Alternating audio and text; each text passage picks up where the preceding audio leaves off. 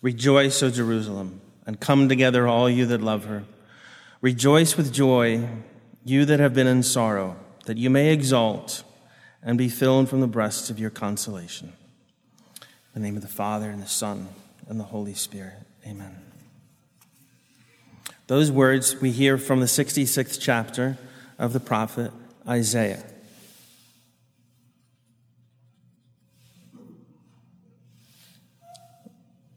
And the rest of the introit comes from Psalm 121. We hear again from Psalm 121 in the gradual, and again at the communion. The verb laetare is from the prophet Isaiah.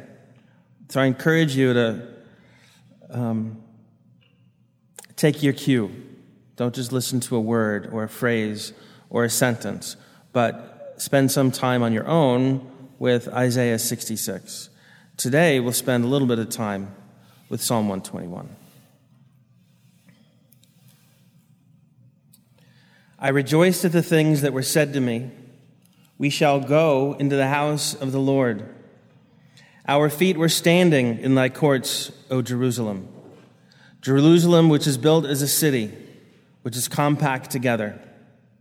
For thither do the tribes go up, the tribes of the Lord, the testimony of Israel, to praise the name of the Lord. Because their seats have sat in judgment, seats upon the house of David. Pray ye for the things that are for the peace of Jerusalem, and abundance for them that love thee. Let peace be in thy strength, and abundance in thy towers.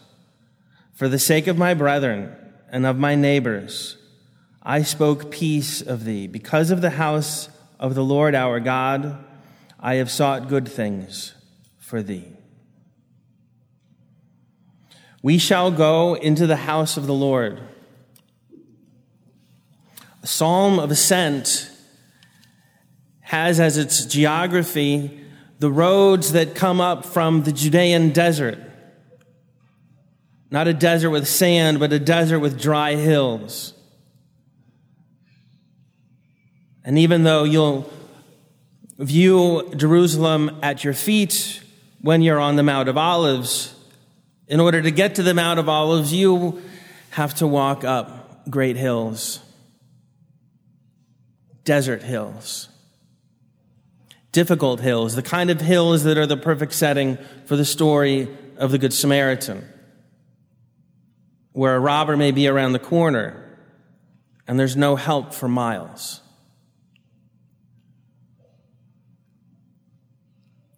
It's a difficult road. But just to know that we have begun the road that goes up to Jerusalem is cause for rejoicing.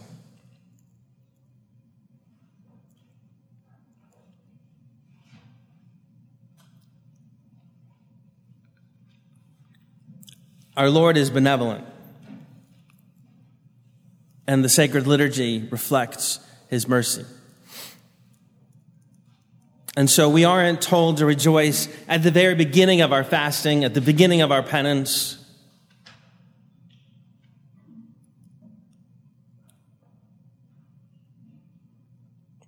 It's a rare soul that at the very beginning of a long and difficult journey, do the sentiments of Psalm 121 lift up the heart. But maybe at the last hill, maybe at the penultimate hill, we know that we're almost there.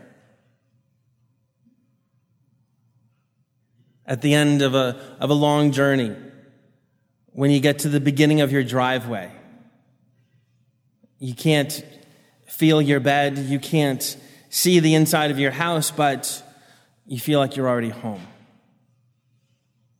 And depending on how long the journey is, that feeling of I'm at the beginning of the driveway is maybe quite some distance from your destination.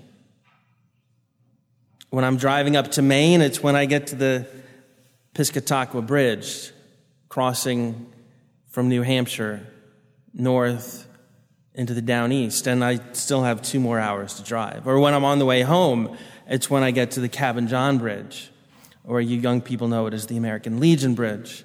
Finally, when I'm back in the Commonwealth of Virginia, I feel like I'm home. I don't feel like I'm driving anymore. I feel like it's just a matter of pulling into the driveway. Still have to stay awake. Still have to be alert. There's still work to do.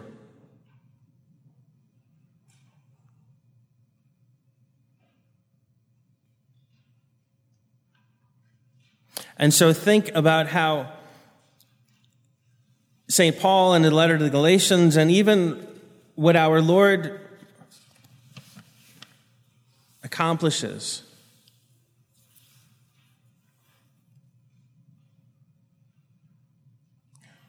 reveals that this rejoicing isn't for everybody. It's for those who are making the journey. Rejoice, thou barren that bearest not. Break forth and cry, thou that travaileth not. For many are the children of the desolate, more than of her that hath a husband. Nor we, brethren, as Isaac was, are the children of promise.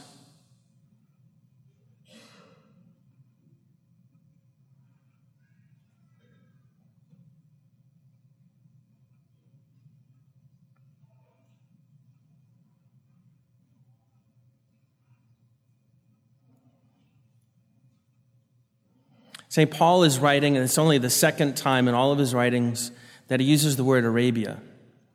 The other time he uses the word Arabia is when he's described making his journey 2 years after his conversion, before his real public ministry begins.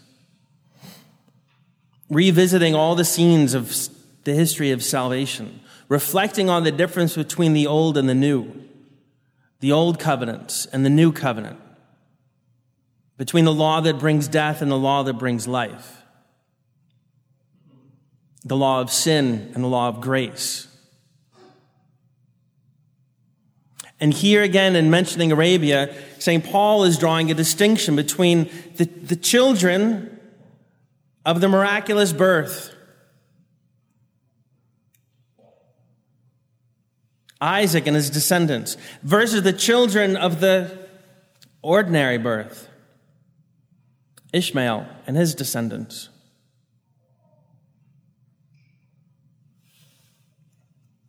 Cast out the bondwoman and her son, for the son of the bondwoman shall not be heir with the son of the free woman. So then, brethren, we are not the children of the bondwoman, but of the free.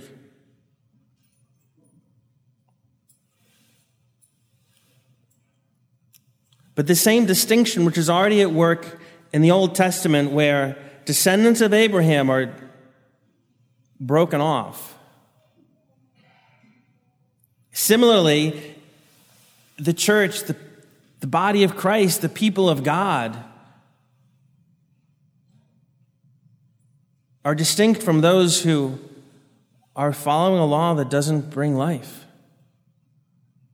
By the freedom wherewith Christ has made us free, St. Paul emphasizes to the Galatians.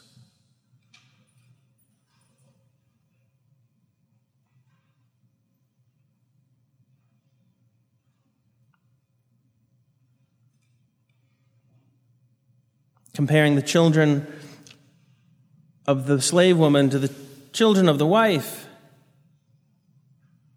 are those who remain in the old law versus those who have been washed clean by the blood of Christ. We can rejoice.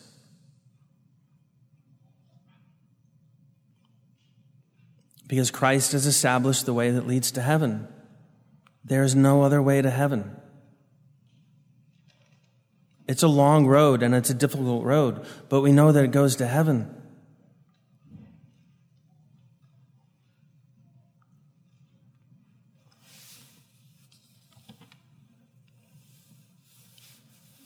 The line that jumps out of John chapter 6, having asked Philip a question, which is not really a question, St. John clarifies, he said this to try him, to try Philip, for he himself knew what he would do.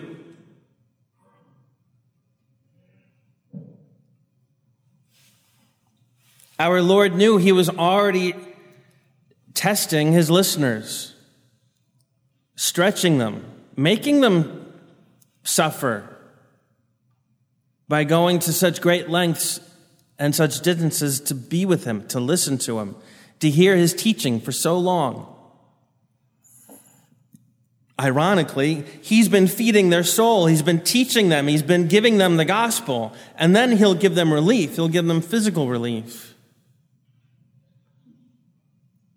But this road that we walk, this is the suffering of the body and the purification of the soul. But eventually, it leads to heaven. But don't think that it's perfectly ironic, as though our Lord is feeding the soul and then in the end feeds the body, whereas now he's testing the body and then rewarding the soul, because even in the resurrection of the dead, the body receives its perfect reward.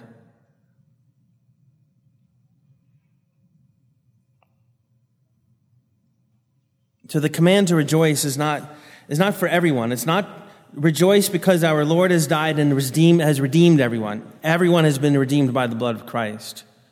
You who are walking to Jerusalem, you who are making the journey, you have cause for rejoicing.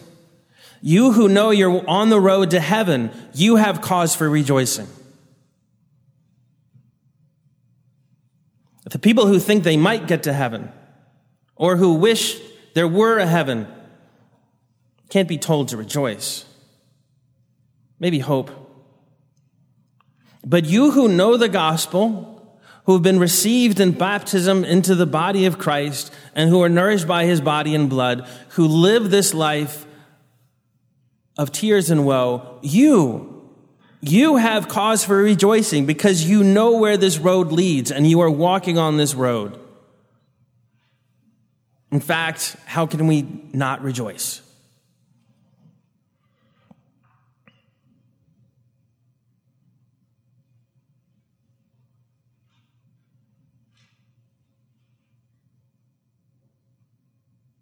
We know our suffering will continue. We know it's many, many difficult steps. But obviously we're resolved, I will not stop walking. I will not lay down and quit. That's not where my peace comes from. Peace isn't mine because I decide to avoid the conflict. Peace can be mine because I continue. Because I know that I will continue to strive and continue to be willing to suffer.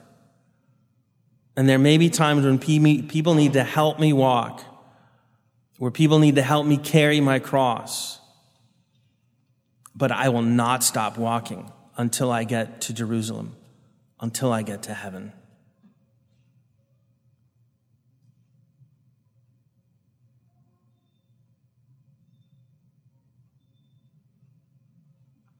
Can we think of our Lord as we walk the stations of the cross? Our Lord knew what he was doing. As much as he knew what he was doing when he was about to feed the thousands, he knew where he was going. He knew what suffering was involved.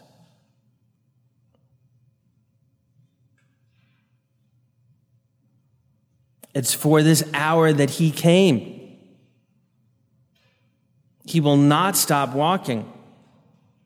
He will not permit the blood shed already and the scourging to be that which will be poured out for our salvation. He will make it to the cross. He will walk to the very end. He will need help.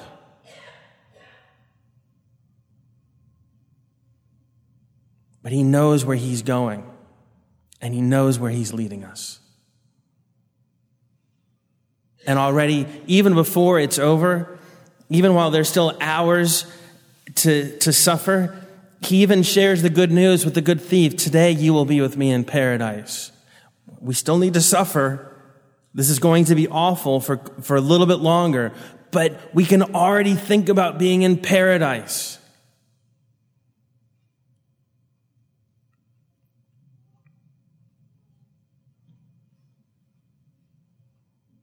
We're not there, but we can already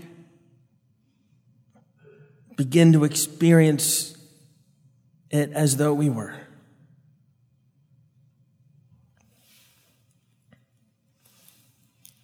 And so I rejoiced at the things that were said to me. We shall go into the house of the Lord. Our feet were standing in thy courts, O Jerusalem. Jerusalem, which is built as a city which is compact together. For thither do the tribes go up, the tribes of the Lord, the testimony of Israel, to praise the name of the Lord. Because their seats have sat in judgment, seats upon the house of David. Pray ye for the things that are for the peace of Jerusalem, and abundance for them that love thee. Let peace be thy strength, and abundance in thy towers. For the sake of my brethren and of my neighbors, I spoke of peace of thee. Because of the house of the Lord our God, I have sought good things for thee. Glory be to the Father, and to the Son, and to the Holy Spirit, as it was in the beginning, is now, and ever shall be, world without end. Amen. In the name of the Father, and the Son, and the Holy Spirit.